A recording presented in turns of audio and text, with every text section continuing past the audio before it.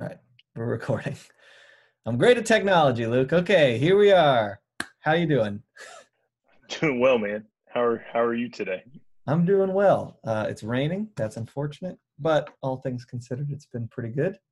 Uh, First sermon talk back in a minute. Last week, I preached, and we had other things going on in the world and in Asheville and on Church Street, which were exciting. But it also just meant that we were letting other voices speak kind of during that week and trying to take that posture of creating space and listening. And so that's why we did not have one last week, because as much as I love to hear myself, not really what was called for at the time. No, um, no, it wasn't.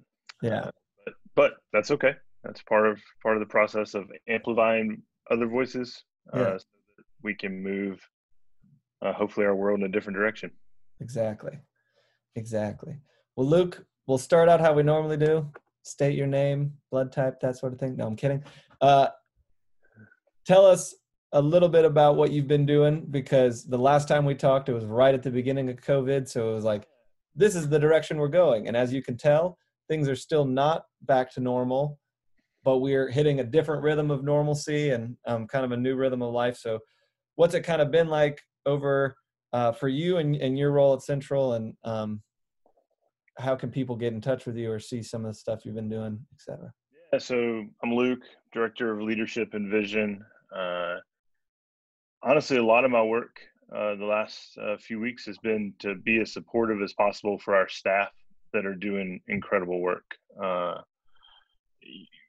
Um, one of our staff members, Andrew, is working on this innovation lab with our youth group, and it's kind of funny. We're all kind of in an innovation lab right now, uh, Yeah, and trying to figure out new ways and different ways to engage in ministry and community uh, and to share God's love in the world. And so, a lot of my work has been helping to make sure that our staff have the tools they need, that you all need, the support you need, that you're taking time off. It's really easy to get on Zoom first thing in the morning and Zoom with everybody till dinner time. And that's a wonderful thing to do. And, I wouldn't know uh, anything about that.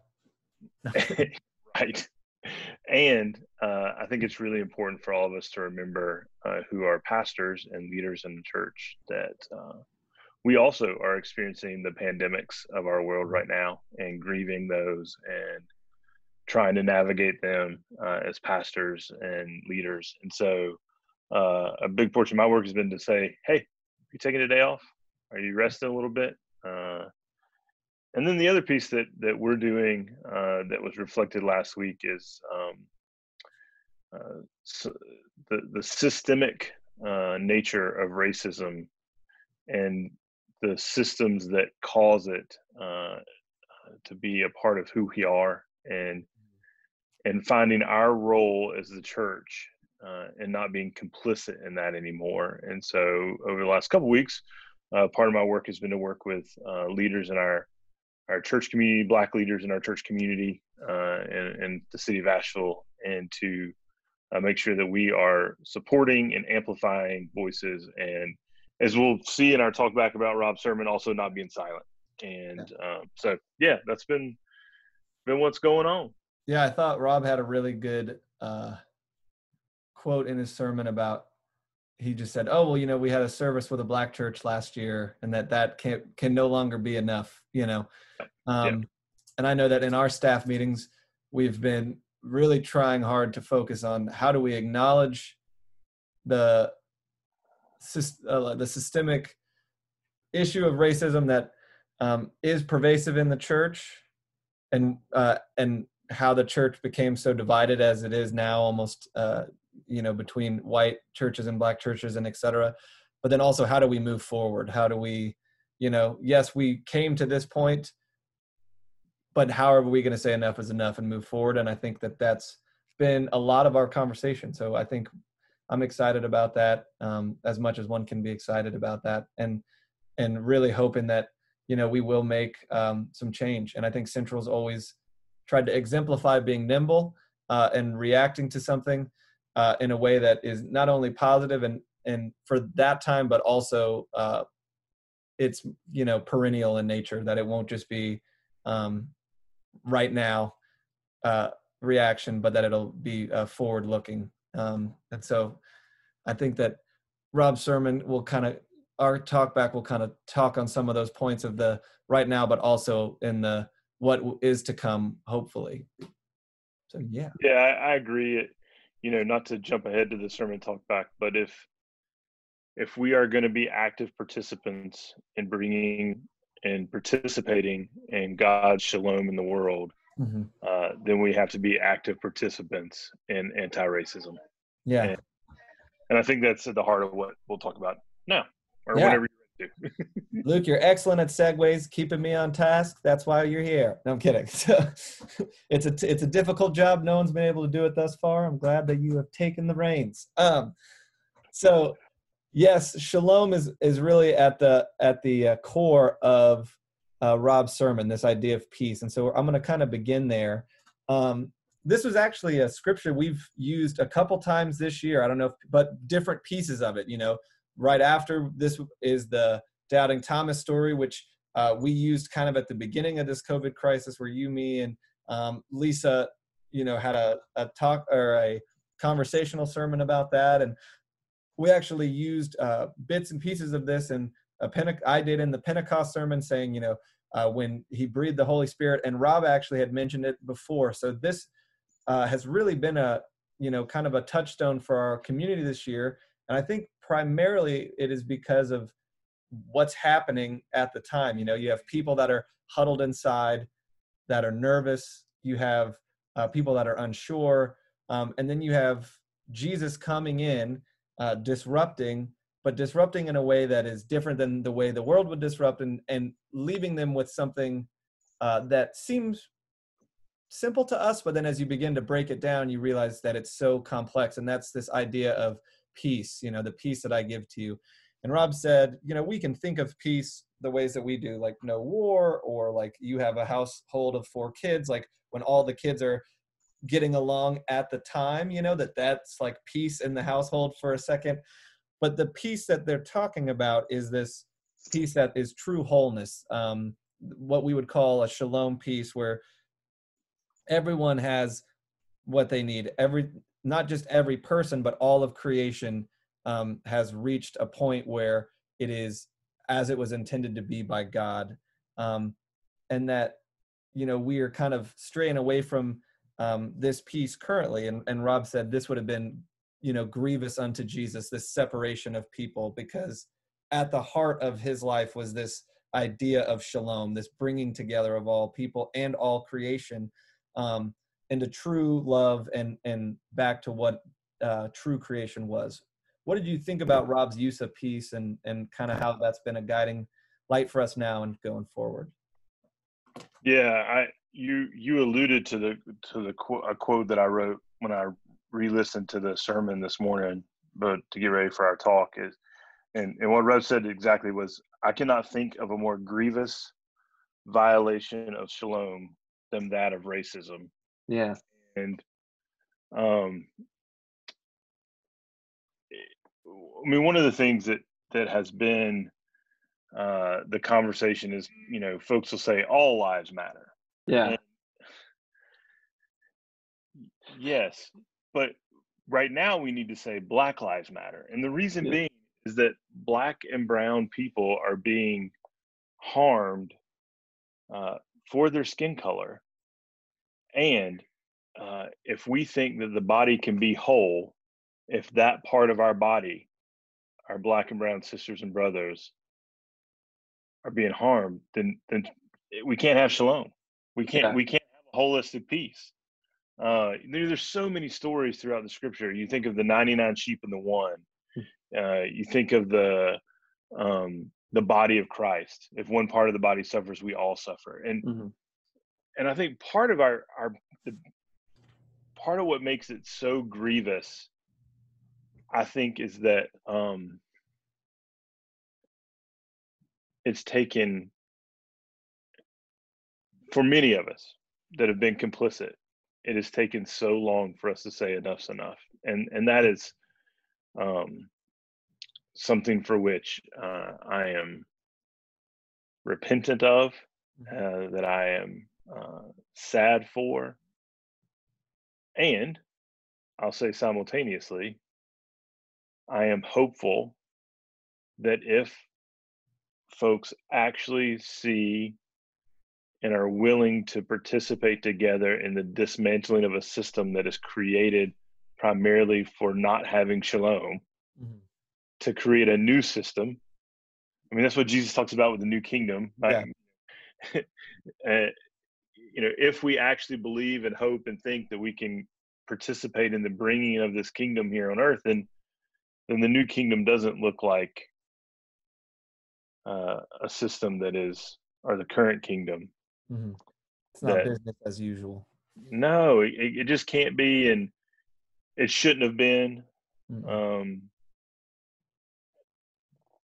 and yet, each generation, each group of people, each church, each individual has a choice each and every day to determine what we're going to participate in and how we're going to participate in. I think that's part of what Rob's sermon called us to this weekend is we have an active role uh, in shalom. Mhm. We have an active role in creating shalom, Yeah, and and I we think can't sit on the sideline. you're going in the direction of my thinking, which is, it was very interesting when this sermon was preached. It was on a communion Sunday, right? And so Pentecost was, right as we kind of reached the boiling point, and it was like the tipping off that these things can't be the same. And it was that way for the church then, and it at the Yeah, time it was that way for our church now, hopefully. And then on Sunday, it was a day where we all come to the table, um, and bread is broken, and wine is drank, and that is a glimpse of what peace could look like, right? We try to talk about that when we talk to our confirmands and when we talk to the congregation, that this table, this meal is special, and that it's even more seen now at we're in a disparate place while people are all still taking communion, and yet it is one body, and we can be bound together in that one instance in true peace. But Rob says, when we come to this table, we come with honest confession and genuine repentance. And I think that is what you're getting at, that you know a lot of times we have left out the honest confession that we have been complicit in racism, or we've ignored that, or we've passed by with not enough repentance for it. We've acknowledged it, but not done enough to say. And I think that if we're going to get to shalom and get to this kind of living a new kingdom life, like you were saying, and not everything as normal. And Rob said this, we have to begin with ourselves and have an honest confession and a genuine repentance, and then get up, dust ourselves off from that brokenness, and then begin to say enough is enough. And so I'm right there with you that, this idea of shalom is going to be hard, because that's the difference in changing a system. That's I think that's where we're moving. Well, one of the things Rob talked about when he talked about repentance is he talked about the shadows in ourselves and how we have to acknowledge, and not just acknowledge, but then work through the difficulties that are internally and that are um, and he talked about the overt and covert racism. There was an infographic that we shared in the e-news last week, and that from Building Bridges AVL was one of the folks that put it out. It was all over the country. The infographic of this iceberg. And there's the tip that everybody sees. It's the overt. It's the KKK using the word. I mean, there's overt things, killing of young black men by police officers, the overt things. And then there's all this like covert stuff that we are complicit in. And I don't know if you've had a chance to look at that, but it was very convicting. Yeah. but not the other thing that I want to say that it's not paralyzing though. Yes. Um, I want I want to believe, and maybe I can say this as a white person. I want to believe that this is possible. I want to be hopeful in that, but I don't know that I'd feel that way if I wasn't white. I don't know. Um, Yeah. but I'm hopeful. I'm Yeah. hopeful that this Pentecost Sunday that was a tipping point in our country Mhm. has led to a week of protests and rallies and prayer and action and peace with justice, a phrase that Rob used in his sermon, that we can be a part of the bringing of that shalom in a real way, not in some kind of haphazard or um, futile way, but in a real way. Yeah. Yeah. No, I 100% agree. And I thought it was really good of Rob to start there, and then he didn't end his sermon, right? He didn't say, we have to repent, we have to, confess, and we have to have action, but and then end it. He gave us, some different ideas, and one of them is one I think many people don't always think of, which is this idea of imagination. And he said, this is something we're all given as kids. We have this God-given imagination. And that sometimes it has to be sparked and used in different ways. And Rob was quick to point out, we'll never be able to fully imagine what it's like to be Black in America, or to be a minority in America, in the ways that are being persecuted right now. We just won't. And that is part of the honest confession piece. But we can try through compassion and empathy and through imagination to see how difficult it is for them and be moved by that into true action. And so he told a story of when he was younger and trying to earn some extra money, working on to save some trees that were going to freeze in Florida. And the man that was the overseer on that property was, pretty rude to him and forced him to sit in the bed of the truck while it drove along. And he's cold and wet and tired. And, he gets home and he's grumbling about it. But his mom says, Rob, that must have been really hard. How long was the ride? And, Rob's mother was so wise, and he always listened to her so well. And he said, it was 45 minutes, thinking that he's going to get some sympathy here. And she said, that's terrible. But in reality, that might be the only 45 minutes of discomfort you'll ever have in your life, just by the way the system is. That really stuck with Rob, that there are people that live every single day with that level of discomfort in their day-to-day lives that you had in that brief 45 minutes. And so all of us, we can imagine a time in which we were wronged and et cetera, but think about if that was heaped on you every day, of every minute of every hour, that whole time. And, let your imagination think what that would do to you and how that would affect you. And would that not move you towards compassion? I don't know. What did you think about that illustration and his urging us to use our imagination and everything? So I want to say a couple things. One is, I always love when Rob tells a story about his mom.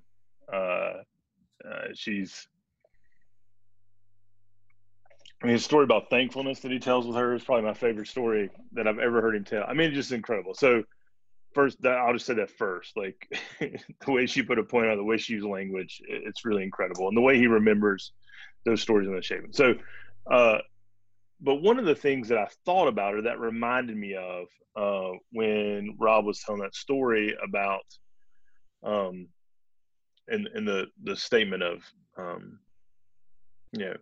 45 minutes, this is somebody's whole life, is it reminded me of a quote in Ta-Nehisi Coates' book, Between the World and Me, which then also reminded me of a quote from Lamb that I'll talk about in just a second. And Ta-Nehisi Coates, towards the end of the book, writes this. He says, "Disembodiment is a kind of terrorism, and the threat of it alters the orbit of all our lives. And, like terrorism, this distortion is intentional." Disembodiment. Mm. And this idea that someone's existence and having a black or brown body that explicitly makes them a target for being harmed simply because of their skin color. It has nothing to do with their personality or what they know or don't know or believe or don't believe or think or don't think. It's simply because of melanin. And there is pieces of this that are nuanced around culture and that kind of thing. But you know, it really comes down to skin color. Mm-hmm. And to have your body to be separated out as this thing that is vile in the world or meant to be harmed, that's a form of terrorism and harm that even if someone's experienced it for a couple minutes for whatever reason, but to think and imagine that people that have black and brown bodies are born into this as their existence. What in the world? I mean, that kind of disembodiment, that you can't in your own skin feel safe simply by just sitting in a chair or getting in your car and playing music or walking out of a grocery store or whatever. So imagining that, having that be something that we that you and I as two white guys talking about can begin to imagine, and part of what Rob was bringing into our conscious through what he said on Sunday, and then having the audacity as people to have faith that we can imagine a different reality. Yeah, and that's part of where Rob into this is that he called us to imagining a different reality where folks are not harmed simply because of their skin color and not disembodied because of their skin color. And that reminded me, the word imagination reminds me, imagination and faith, I think, are synonymous. There's this great study about how our brain works and how the average person talking and thinking, just parts of our brain like lights up if you've got the nodes on or whatever. And but when someone starts dreaming or imagining, it's like fireworks in our brains, and it looks like fireworks. And part of me wonders if Rob didn't hit on one of the biggest misses of the church, is that we've not allowed ourselves to imagine a different reality. Mm-hmm. And that those who have imagined a different reality, our prophets, our Martin Luther Kings, our Howard Thurmans, that we've not listened to those folks that have imagined a different reality and as the church. And there's this great quote at the end of the book Lamb where Mary Magdalene is with Jesus, and Biff, Jesus' best friend, which this book is based on, and Jesus in Jesus' way, as he does in the Gospels, is lamenting just how dense his disciples are and how they're not getting what he's saying. And Mary leans on him and says, Jesus, faith has never been an act of intelligence. Rather, faith has been an act of imagination. And part of me questions my faithfulness and the church's faithfulness, the church that I'm a part of, both central in the context and in the United Methodist Church in a bigger context. But it doesn't stay with questioning or lament. The question then moves to, all right, how do we move forward? How do we move through our complicity to action, to move through our complicity to a call for justice, to move through our complicity to advocacy and being allies and not being silent. Mm-hmm. So I think Rob was spot on what he called us to, and exercising the muscle of imagination is something we haven't done in the church for as much as we should have. And now, and why not now? Yeah, no, I think that's really well said. And when you were talking, I just imagine, we believe that at our birth, even before our birth, that God claimed us as God's own, and that we are special, and that we are beloved children of God, created in that image. And imagine what it would be like if we truly lived that way, acted that way, and made sure that all people felt that feeling, and that they weren't robbed of that feeling. They weren't disembodied of, the body and the spirit, and that is created in the image of an ever loving, peaceful God. It's just that should be our jumping off point for everything. Mhm. Well, with what you were saying, I wanted to end with a part of what Rob was talking about. And it's I was looking for who said the quote, and I know Rob didn't say who it was. And I think it's because it's been making its rounds on Twitter, which I'm like, does Rob have a secret Twitter account we don't know about? Who knows? Does the man even know that there's an application called Twitter? I'll never know.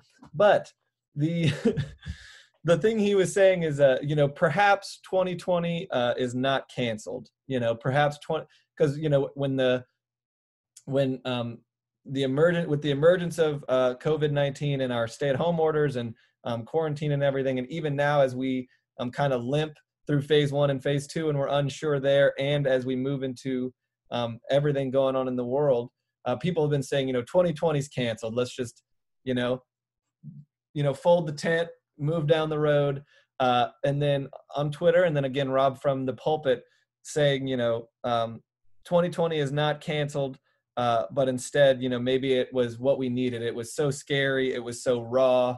It was so real. It was so on the nose, that it might push us towards new things. It might help us be kind of the spark we needed to move forward and to actually make real change, and to say enough is enough, and that we will not go on with business as usual, that we will figure out ways to, decry the original sin of racism that is here in America and across the world, and that, we will make a difference in the ways that people live, and the ways that people love, and the way that people are cared for. What do you make of that sentiment, that 2020 isn't canceled, and how are ways that we're trying to show that, Yeah, great question. Also, does Rob have a fake Twitter? I don't know. Yeah, it's fake Rob Blackburn. Yeah. I, someone has said, I think Winston Churchill said, every great crisis is an opportunity. It said that in the middle of World War II, and we can debate whether or not one should quote Winston Churchill or not. But what I do think is that I think that there have been prophets in our midst that have been crying out. And for any of us to think, especially those of us of predominantly white churches, that we're going to come save the day is ridiculous. Yeah. But what isn't ridiculous is thinking that we can lend our voices and support voices that have already been there, and already been crying out, and already been saying it's time to change. And I've been saying that for 400 plus years, right? Like, and even before, so that's one piece, is that this is an opportunity in history to rethink a history. I mean, history just in the word itself is a problem. Like, it's written by men, mostly white men, over time. So that in of itself is an opportunity to affect real change. And I want to come back to this idea of imagination when thinking about 2020. So every time we take communion, every time we talk about resurrection, there's a part of me that kind of like chuckles inside. And the reason I chuckle inside is because it is so ridiculous. It's so ridiculous. Like, I don't know how many people listen to this have ever tried to explain resurrection to like a 5-year-old. Well, I'm on my fourth 5-year-old that I've explained this to in my family. And they look at me like I'm crazy.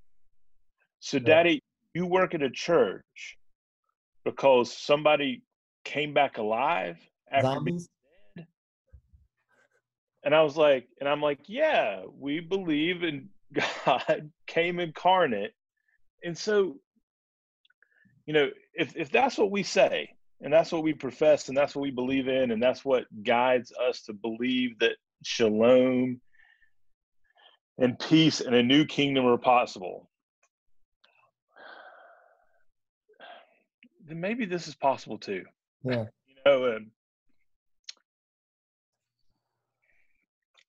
But I want to be careful with that, because I don't think it's fair for folks that are awakening that have been asleep Mm-hmm. to discredit and discount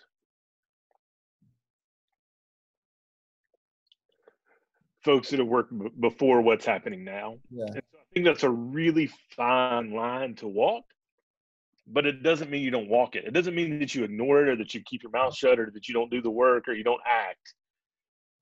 It just means that you also recognize and give credit to, and look to with humility, people that have been doing the work for a long time. I mean, that's why I like get staff on Tuesday, rather than writing a prayer, or having one of the staff lead us in a prayer. We read the lament from the Poor People's Campaign Yeah. that Dr. Barber put together. So like those kinds of things are very important. Is to part of our imagination is imagining that we don't have it all to say, and looking towards others, and also imagining that we can be a part of the process going forward. Yeah. Yeah. No, I think that's exactly right. I thought about at the prayer in action last Thursday, Al Whiteside's getting up and saying, I've been doing this for 60 years. I spoke out about this when I was 15 in this same city. I was arrested 14 times when I was in college for civil disobedience around this subject. I put that into action as a county commissioner, and he's still fighting today. And yes, he's tired. And yes, he doesn't want to have to do this over and over and over again. But those are the voices that have been echoing throughout the generations, and it's important that when we hear it, we listen, and we listen well. We do our best to be inspired, and let that maybe kick off our imagination. Yeah, that's a great point. I think about, Al Whiteside's is the same age as many people's grandparents, and you can see the echoes of that in the way that he moves and his mannerisms and the way that he talks, because they were formed by the same generation. And if you can see, any glimpse of love that you have for your grandparents and the what he's saying, then you're able to say, wow, like I'm beginning to, my imagination is triggered into wondering, you have been doing this for so long, you have been fighting this good fight, and I would like to fall into line with that, and I want to help, and I want to be a part of that and be inspired by that. And so I think you're right, we have to, it's a both and, it is. And then I think about the disciples. They went through a traumatic experience where they witnessed someone they loved dearly be murdered by a corrupt state, murdered by, wrongly, the life suffocated from that person. And then, there was a moment of hiding. There's moments of lament. But it took Jesus coming and waking them up and saying, I'm giving you this peace. I'm blowing the doors open. You got to get out there and do the rest of the work. And that's what's been triggered in my imagination this week is, the doors have now been blown open. It's not enough to sit and hide, or and I'm not saying get on and give a diatribe on your social media, but get out in your community in a way that's safe during quarantine. Get online and try to educate yourself from the leaders that have been doing this for a long time. Cornel West, Ta-Nehisi Coates. There are great books that people are circulating around that we've also put out for people. Listen to podcasts and let your imagination be triggered by those people and by the disciples and then by the scriptures, and let the Holy Spirit kind of move us into a new reality, I think is all we can do. It is the most absurd thing to say. I follow a strange man from the Middle East who died, came back to life, and because of that, I am the person that I am. But we all make that statement, and so how that's an audacious statement, and how audacious is it to say that we can affect change, that we can cry with a loud voice, Black Lives Matter, that we will continue to say that until one day we truly can say that true shalom has happened, that all people are together, that all creation is back to normal, and that a new kingdom of love is coming on the earth. I think that, that sounds crazy, but I think we could do it. The key is to do our part. Yeah. The key is to do our part. It's, I don't have another person's role to play, but I have mine. And folks listening to this have yours. And we have that to play. And that's the key. It's, go back to the body of Christ thing. We're all a piece of the puzzle. And if one piece of the puzzle is being torn up or thrown away, the puzzle's not going to be whole. Yeah. That's all there is to it. And it's crazy that Christians have participated in this and that we have been complicit in it. But, hopefully this is a turning point in the story. Yeah. I hope so. Me too. Well, Luke, I'm really thankful that we got to do this. Yeah. I hope Thanks, man. it's helpful to others. Yeah, me too. As most as we can be in our infinite wisdom. But we will be at church on Sunday. This Sunday, Rob is preaching again. And then we will have the church offices will be closed starting on that Monday. Everyone on staff is kind of committed to checking their email once a day, just in case anything comes up of an emergency, but trying to take that time to recharge and rest and Sabbath so that to prevent burnout, so we can continue to do this work. And then tell them a little bit about the Sunday coming up, because I think it's really, really interesting and fascinating. And I think it illustrates, some of the ways that people's imaginations can be inspired at church and can move them forward. So. Yeah, so Sunday the 21st, Joy Moss is going to be preaching.